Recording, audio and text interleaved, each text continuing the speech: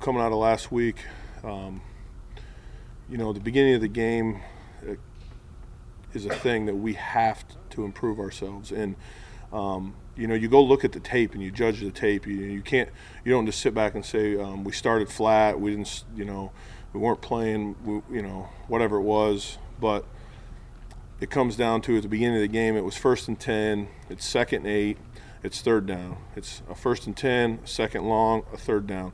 And that cycle repeated to another 4th down again. The theme is win on 3rd down and get off the field.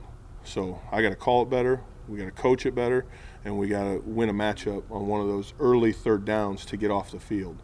If the game were played out 1st and 10, 1st and 10, 2nd one, and that's what it was all the way as they marched on the field, then yes, I would wonder, were we flat? Were there things that I didn't do in preparation for our guys to get them ready to go early in the game? But, you look at the second play of the game, it's 2nd and 8, and we really have a chance to make it 3rd and 11. We have a chance to hit them in the backfield. And it ends up being a 3-yard gain instead of a 3-yard loss. And it's 3rd and 5. So we find those plays, and we talk about fundamentals, techniques, how we can play better in those situations. There's a few big runs there where again, it's a combination. We have to coach it better, and we have to execute better and see pulls. 2 outside runs where there's stretch with pulls, a little bit different setups on both of them than one where there's an insert play we didn't fit well. And those were the 3 big runs that we got to get rid of and eliminate from the game. And we do that. I like where we're headed in the red zone in terms of red zone defense overall. Just we got to get the runs, and we got to get those handled in the red zone.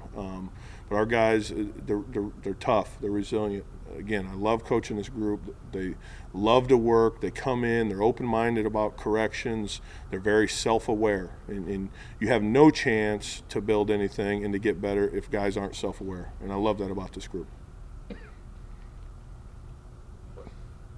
James, where's Sam Beal in terms of how close he is? I know he's eligible going into next week. And when he does get healthy, do you see him more as an outside guy, slot guy? Where do you see him fitting?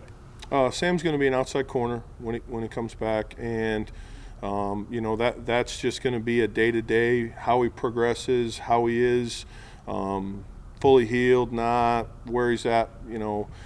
Sam hasn't practiced a ton, as we know, so every day is great for him. Every meeting is invaluable for him.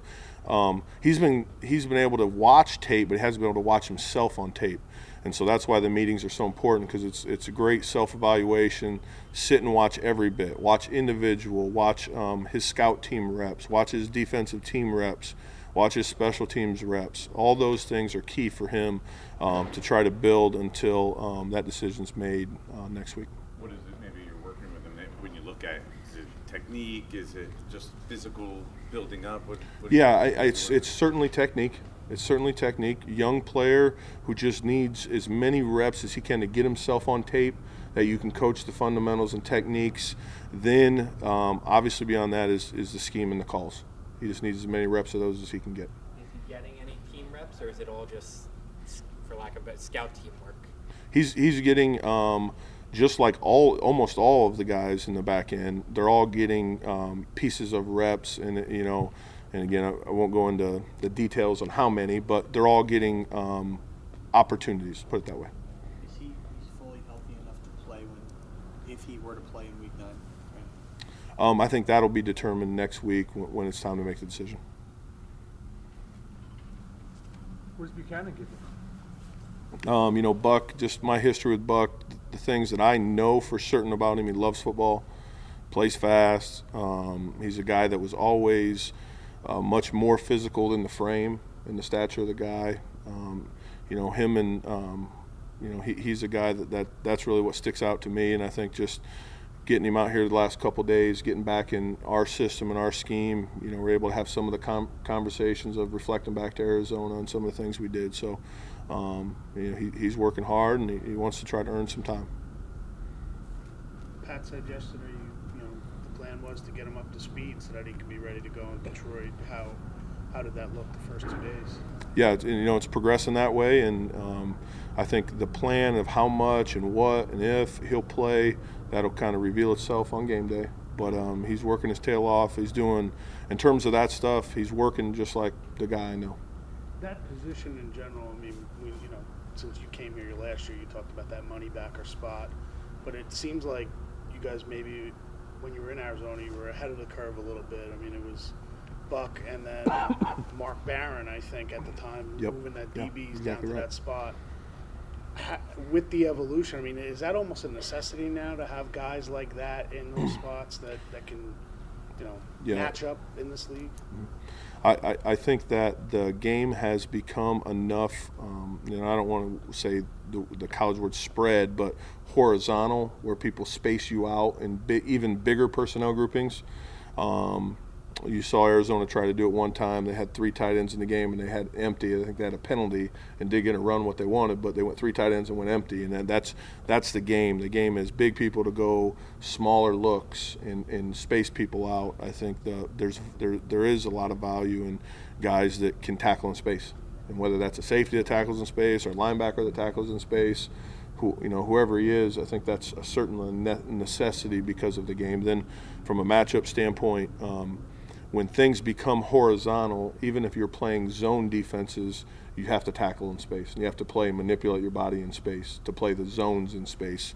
So it goes hand in hand with whether you're matching up in man or playing zone defenses. Was it a conscious decision when you guys put that position on the board? I mean, was that something that was in the defense when you got there? Can you talk about the evolution of why you decided to do it? I think for the reasons that you said, specifically for the reasons you said, yep.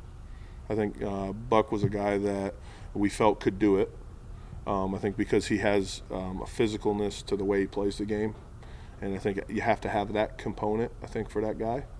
Because he still has to go down, fit in the run game, and play tough and play strong. And but I think that certainly was some of the thoughts that we had in Arizona. Take 2 more. What have you seen from B.J. Hill this year?